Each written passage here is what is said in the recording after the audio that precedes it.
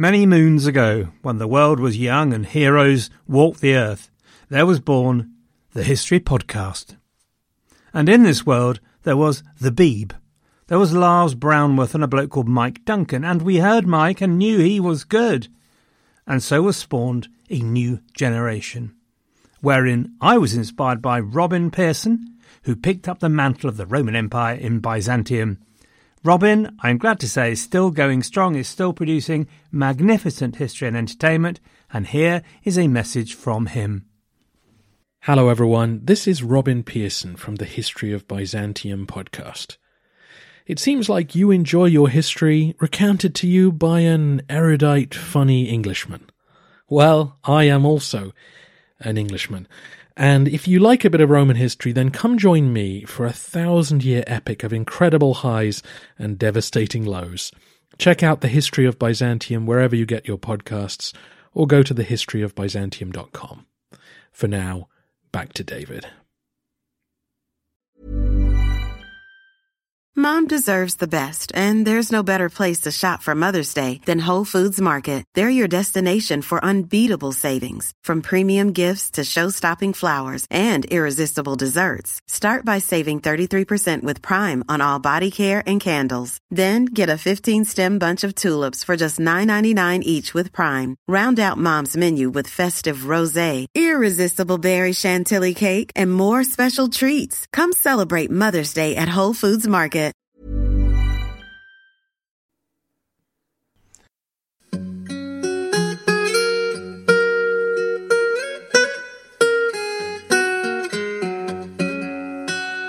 Hello everyone, and welcome back to the History of England, episode 92, The Fall of Lancaster.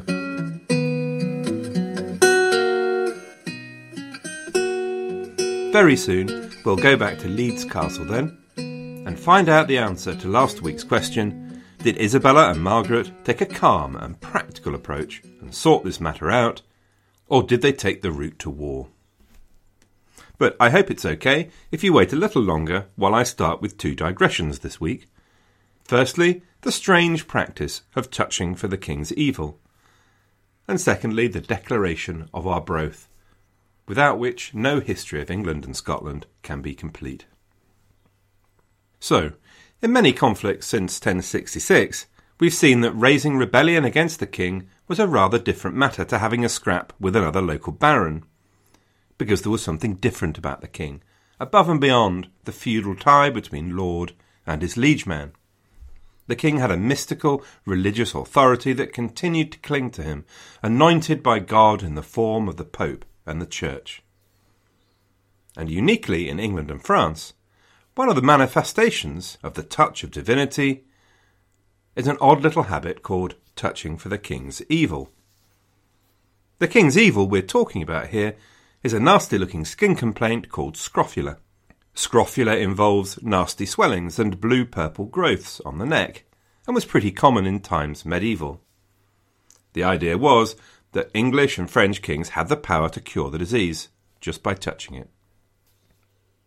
This idea first appears in the mid-11th century in both England and France. So the first king recorded as having power in England was Edward the Confessor, who healed a woman with swollen throat glands. It could be that the origin of the tradition is not in fact religious, but secular, i.e. a kind of magical, mystical power associated with kingship. So you might remember a chronicler called William of Malmesbury that we used to constantly refer to. In the 1120s, he takes a swipe at those who claimed that, quote, power to cure this disease doesn't stem from sanctity, but hereditarily from royal stock. So there's clearly something of an argument going on. But if there was an older, secular tradition, by the 1180s, the church had done what they did with so many other traditions and customs, i.e. stole them, and claimed them for their own, for the greater glory of God. So here's Peter of Blois, the guy who wrote those rather depressed accounts of being trapped in the hothouse of the king's court under Henry II. The Lord King is holy, and the Lord's anointed, and he did not receive the sacrament of royal unction in vain. If anyone does not know or doubts its power, then it can be fully demonstrated by the diminution of groin disease and the cure of scrofula. Now, the power of many kings, such as Henry I, in the groin area is well known. But as far as scrofula is concerned, of course we don't have any statistics about what the recovery rates were. But we do know that Edward I, II and III all believed it was part of their royal dignity. As ever, the French took the royal dignity thing to extremes. So there was one king, for example, who had scrofula hoolies with up to 1,500 people at the same time. The prayer book in England even had a formal ceremony associated with touching for scrofula, and sufferers who were lucky enough to be so touched would get themselves a coin called an angel as part of the treatment.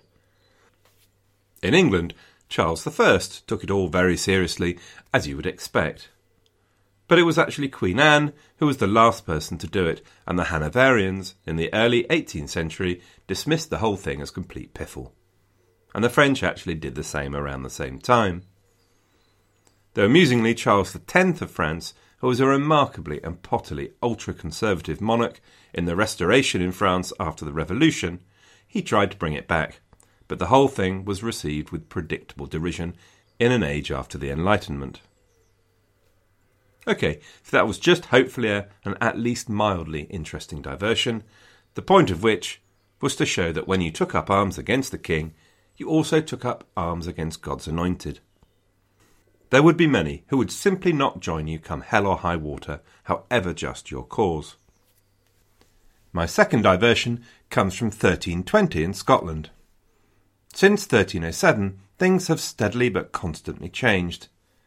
By 1320, we have a king in Scotland again, and one taking the fight to the English, recapturing Berwick in 1318, besieging Carlisle a number of times, and raping and pillaging his way over the north of England. But in 1320, Robert Bruce still faced challenges to his legitimacy from the Pope. First of all, he was still an excommunicate for his murder of John Comyn, and in the eyes of the Pope, who had recognised Edward I's right, he was still a usurper. Plus, he had another problem, which was that the Scots had in fact chosen John Balliol as king, and John Balliol was still alive. So how could they justify the fact that now they're saying that Robert is king instead of John? The Declaration of Arbroath was part of Bruce's propaganda campaign to re-establish his right and close down the war with England. Now, you can imagine Bruce and his pals sitting in some draughty hall somewhere as the Scottish rain whistled through the windows, trying to work out how they would square this particular circle. The answers they came up with made for some very modern interpretations for later reformers to call on. Because what they did was argue that Robert is the people's choice, that the Scottish people essentially have the right to choose their own king, and if the king's rubbish, they can choose another one. So, at a stroke, this removes all the objections. They can get rid of Edward because they can choose their own king, thank you very much. And they can get rid of John Balliol because they can choose their own king, thank you very much. In particular because in his case, he couldn't defend them from Edward, and so was as useful as a chocolate teapot. The motivation for these declarations were in all likelihood nothing to do with a passion for the Constitution and a love of the common man. But of course, in future years, the Scots would have the Declaration as justification and rallying cry for the power of the people. But the most famous thing, of course, about the Declaration are the rather stirring words about her independence from the Sassenach yoke. So you need to prepare yourself by popping on your kilt, painting a blue and white saltire on your face, and waving a flag with the red line of Scotland, and then recite after me. For as long as but 100 of us remain alive, never will we on any conditions be brought under the English rule. It is in truth not for glory, nor riches, nor honours that we are fighting, but for freedom, for that alone which no honest man gives up, but with life itself. So there you go, the precursor to the Scottish conquest of England in 1603. I've put the full text, should you be interested, on the website. As a rather more specific link to this week's episode, Bruce has now got to the point where he feels strong enough to start pushing for a peace treaty with the English, a sign of how far he's come since the dark days. OK, so having dealt with my two diversions, let's get back to the main event. The answer to what happened next is that Badlesmere's wife, Margaret de Clare, told Queen Isabella to push off, as her husband had told her to. Isabella was, of course, livid. No one told her to push off and got away with it, so she haughtily ordered her entourage to force an entry. Now her entourage must have looked at her as though she was completely mad, since all they had to attack with was a few swords and possibly a toothpick or two. But to give them their due, they manfully went up and gave the walls a jolly good beating. When 9 of them had been killed in this pastime, the Queen finally called them off. No, they must have said, why stop now just when we're hating it?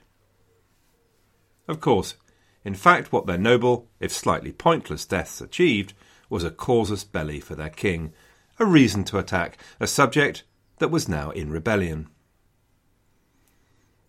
Over at Witney, the rebel lords, and indeed Badlesmere himself, were pretending to beat 7 bells out of each other at a tournament, so that in fact they could plot and scheme. The contrarians, as they were to be called, had a choice to make now.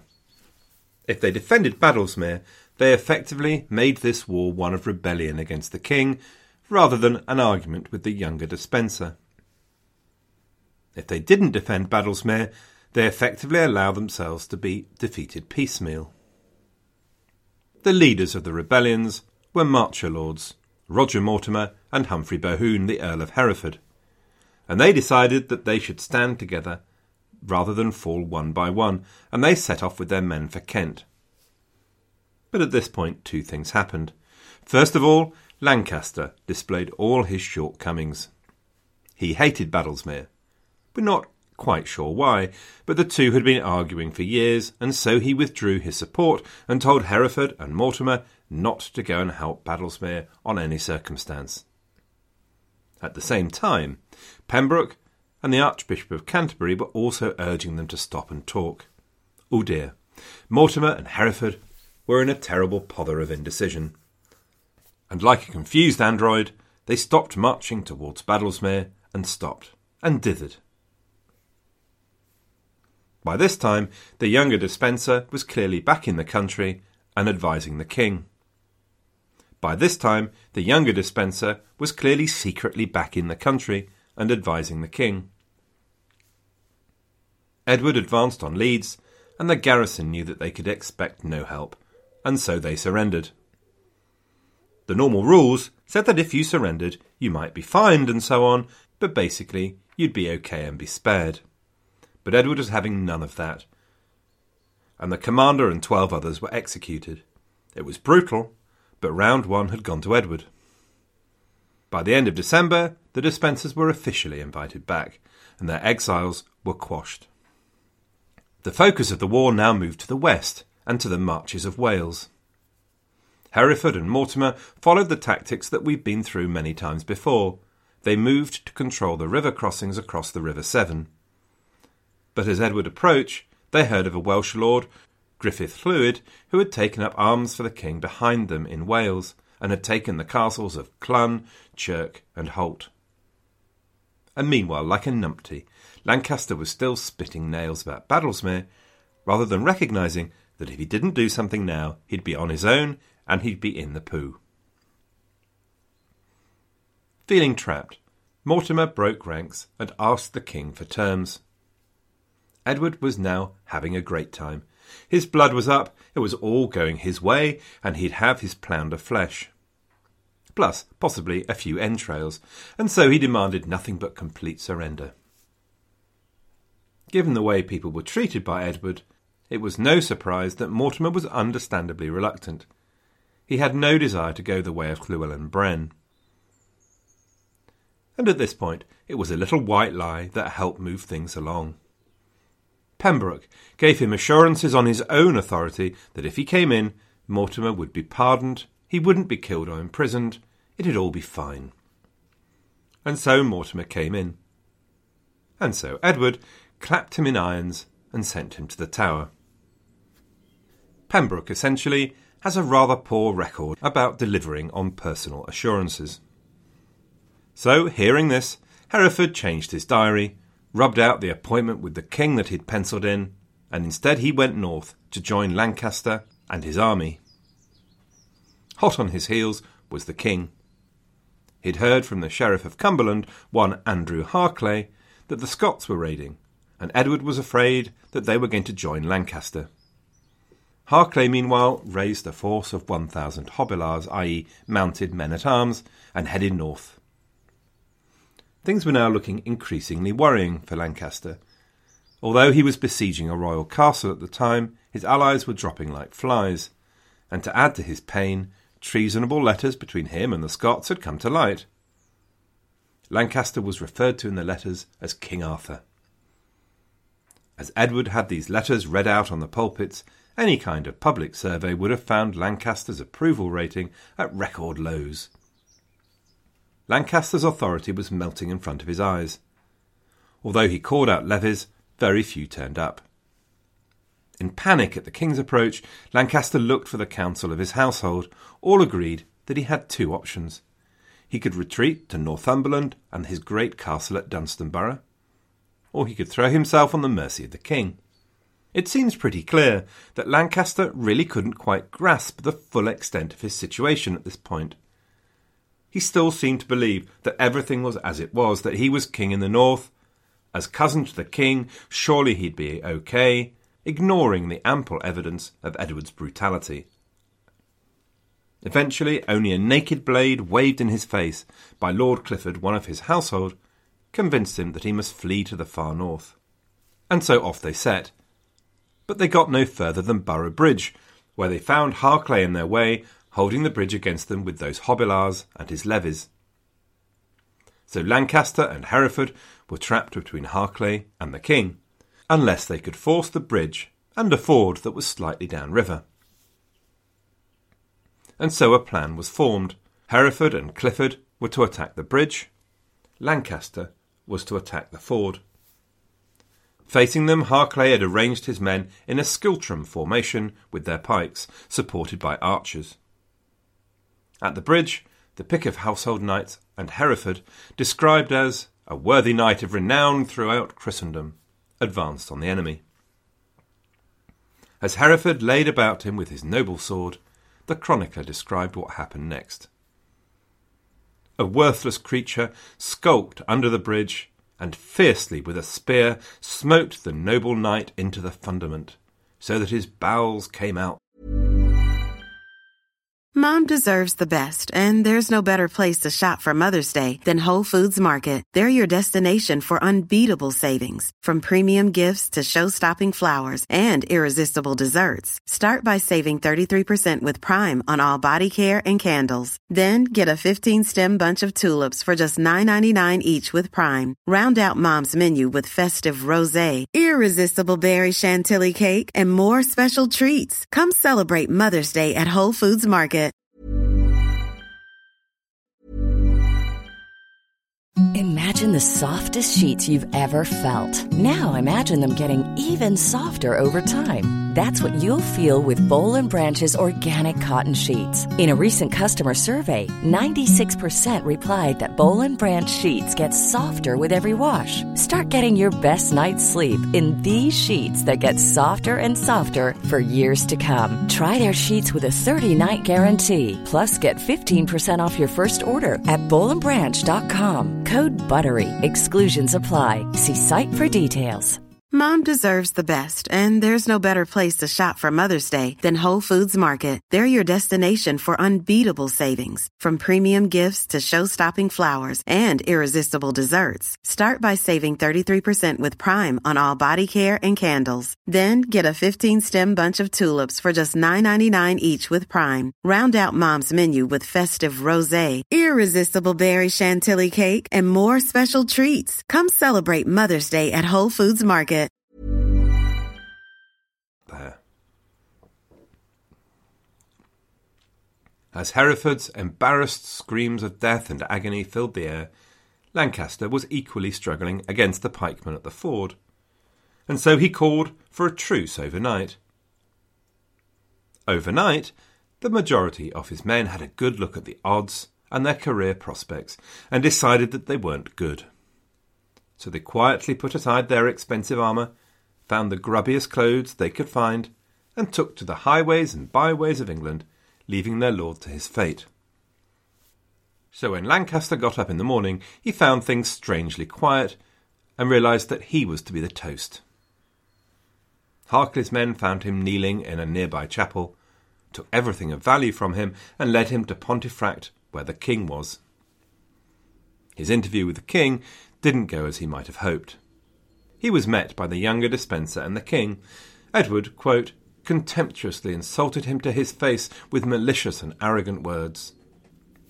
This was not a good sign.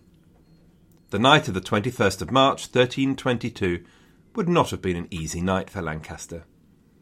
The following day he was brought before the king, the Despensers, and the Earls of Pembroke, Kent, Richmond, Surrey, Athol, and Angus.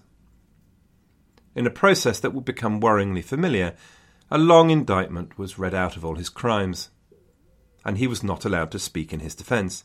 The approach was that his crimes were notorious, i.e. they were so blessed obvious that they didn't need any further evidence because everybody knew what was going on. This is hardly due process of law.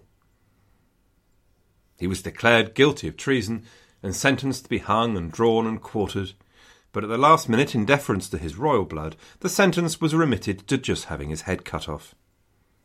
He was mounted on an old nag, and an old hat, tattered and torn, pushed onto his head. He was led out through a crowd who jeered and threw snowballs at his head, and then, with 2 or 3 blows, his head was off. Edward II's reign was such a failure not because of any great principle or historical trend, but simply because a weak, incompetent king couldn't control the way his country was governed. I think I'm right in saying that Edward himself, funnily enough, was never accused of tyranny, but his out-of-control chums were, and through his weakness many vicious things were done. Some historians have tried to see in this reign a principled struggle against royal authority, and obviously part of that story are the ordinances. The argument was also bolstered by the attempt of the Ordainers to make the royal household and royal government separate, by limiting the financial power of the king's wardrobe and making the exchequer the only way of spending and controlling government spending. But the way I see it, the reign isn't really about big themes. As we've seen so far, many of the barons were no better than the king. Somehow we've ended up in a reign where the maintenance of law and order is wafer thin. And although we focus on great men and all that, corruption, misuse of power and violence ran through all sections of society. Crime seems to have risen, particularly under pressure of the Great Famine, of course. The officials of state were constantly being changed as regime changed, resulting in a lack of stability and continuity. The post of Royal Treasurer, for example, changed 14 times. There are loads of examples of men gaining power through violence. We've seen how this comes from the very top, through the Despensers and Lancaster, but it went much deeper than that. I'll give you just one example of Robert Luer. He starts as a simple constable of archers, and although not of knightly rank, was given Odium Castle in 1311 with a force of 21 squires. His behaviour was so bad that he was singled out for expulsion by the Ordainers, but stayed right where he was. Then he got his hands on a manor by a legal fiction, depriving its owner, Isabella Bardolph. In 1320 he fell out of favour with the Despensers and was arrested for violence, which of course endeared him to the Despensers, who then brought him back into the fold. After Boroughbridge, he carried on his campaign of violence against the Despensers and was brought to trial. He refused to speak and therefore died by peine forte et dure, i.e. he was slowly crushed to death by weights. We'll come back to peine forte et dure at some point in the future, by the way, but the point here that I'm trying to make was that it was becoming really difficult to tell the heroes from the villains, to separate royal official from thieves. Some commentators have pointed out that the change in feudal structures might have had some responsibility for this. The process of indenture we've talked about before, with men paid for their service rather than tied to land, may have made it easier to break and change those feudal ties. Lancaster was notably poorly served by his retainers, for example, who all took to the road rather than stand by him. And maybe that's true, but Edward's weakness will soon be fully exposed again by the dispenser regime. First off, though, was the bloodbath after Borough Bridge. Lancaster was just the start. You need to contrast what happens now with the outcomes of earlier revolts. So remember good old Henry II? Happy days. Well, in the Barons' revolt against him, in 1173 and 4, the barons were given a jolly good talking to, slapped firmly on the wrists and fined before returning to their estates. In 1264, admittedly, after Evesham, it was a lot harder. The de Montforts were hunted down, and it took some pain and personal effort for Henry and Edward to behave like reasonable human beings. But in the end they did. Edward II was much harder. On the same day that Lancaster, gagged and voiceless, lost his head, 6 other barons were hanged in chains in York. Justices were appointed to deal with 10 others throughout the country. For example, Bartholomew of Badlesmere was taken back to his native Kent and given the full treatment. Dragged through the streets of Canterbury, hanged, beheaded, head on a spike. You know the drill.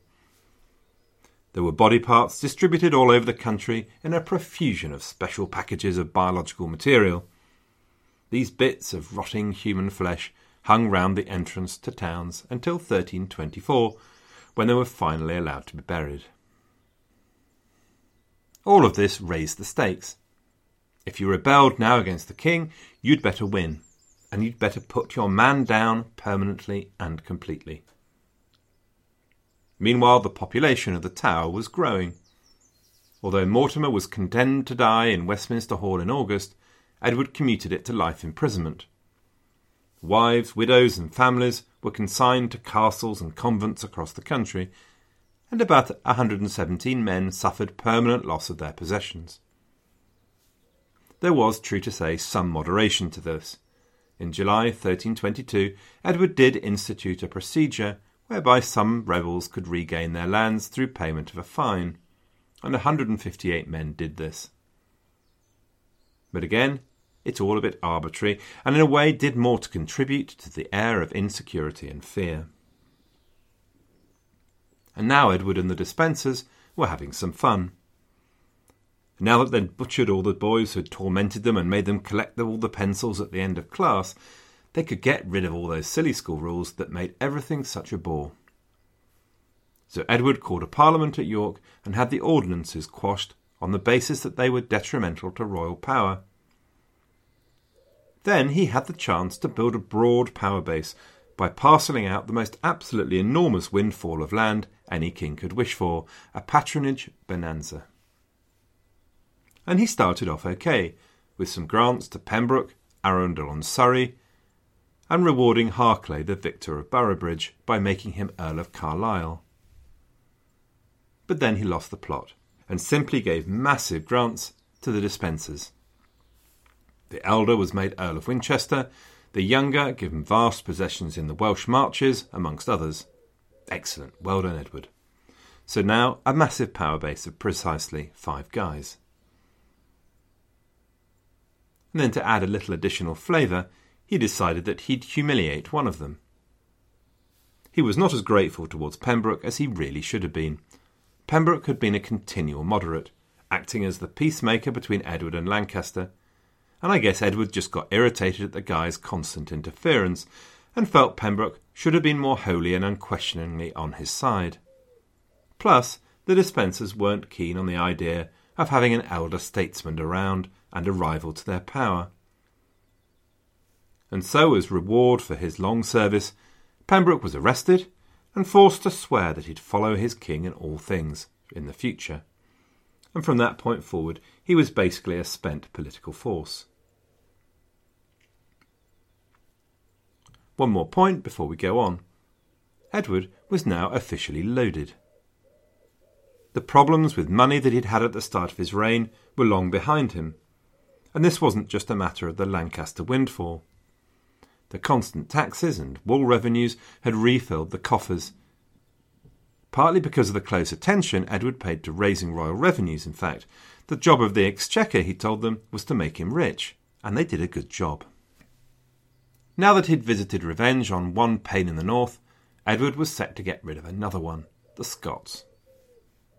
The army that went north into Scotland in July 1322 was in fact bigger than the one that met disaster at Bannockburn. There were 2,000 Hobilars, 20,000 infantry, 1,250 feudal heavy cavalry. Pennants fluttering and horns blowing, Edward's mighty army of conquest marched into the north to finally lay the ghost of his previous failures. Off they went into Lothian to see what they could find. What they found was precisely zip. Everything was gone. The land was empty. Bruce had ordered everyone to leave their towns and villages, taking any food and livestock with them. The sum total of their finds was in fact one lame bull. Wittily, the Earl of Surrey remarked, "In truth, I'm quite sure this is the dearest beef that I've ever seen up to now." I'm sure the king was duly grateful to him for lightening the mood. They needed the odd quip, because around him the army was dying. Edward had made almost no provision for food. The few ships that found him had nowhere near enough. The campaign was an unmitigated disaster, and the army had to flee south. Behind them once again the Scots came out of their hiding places, and James Douglas and his army attacked them as they went. As they went over the border, the Scots again raided into Northumberland, and a flood of English refugees followed Edward's army.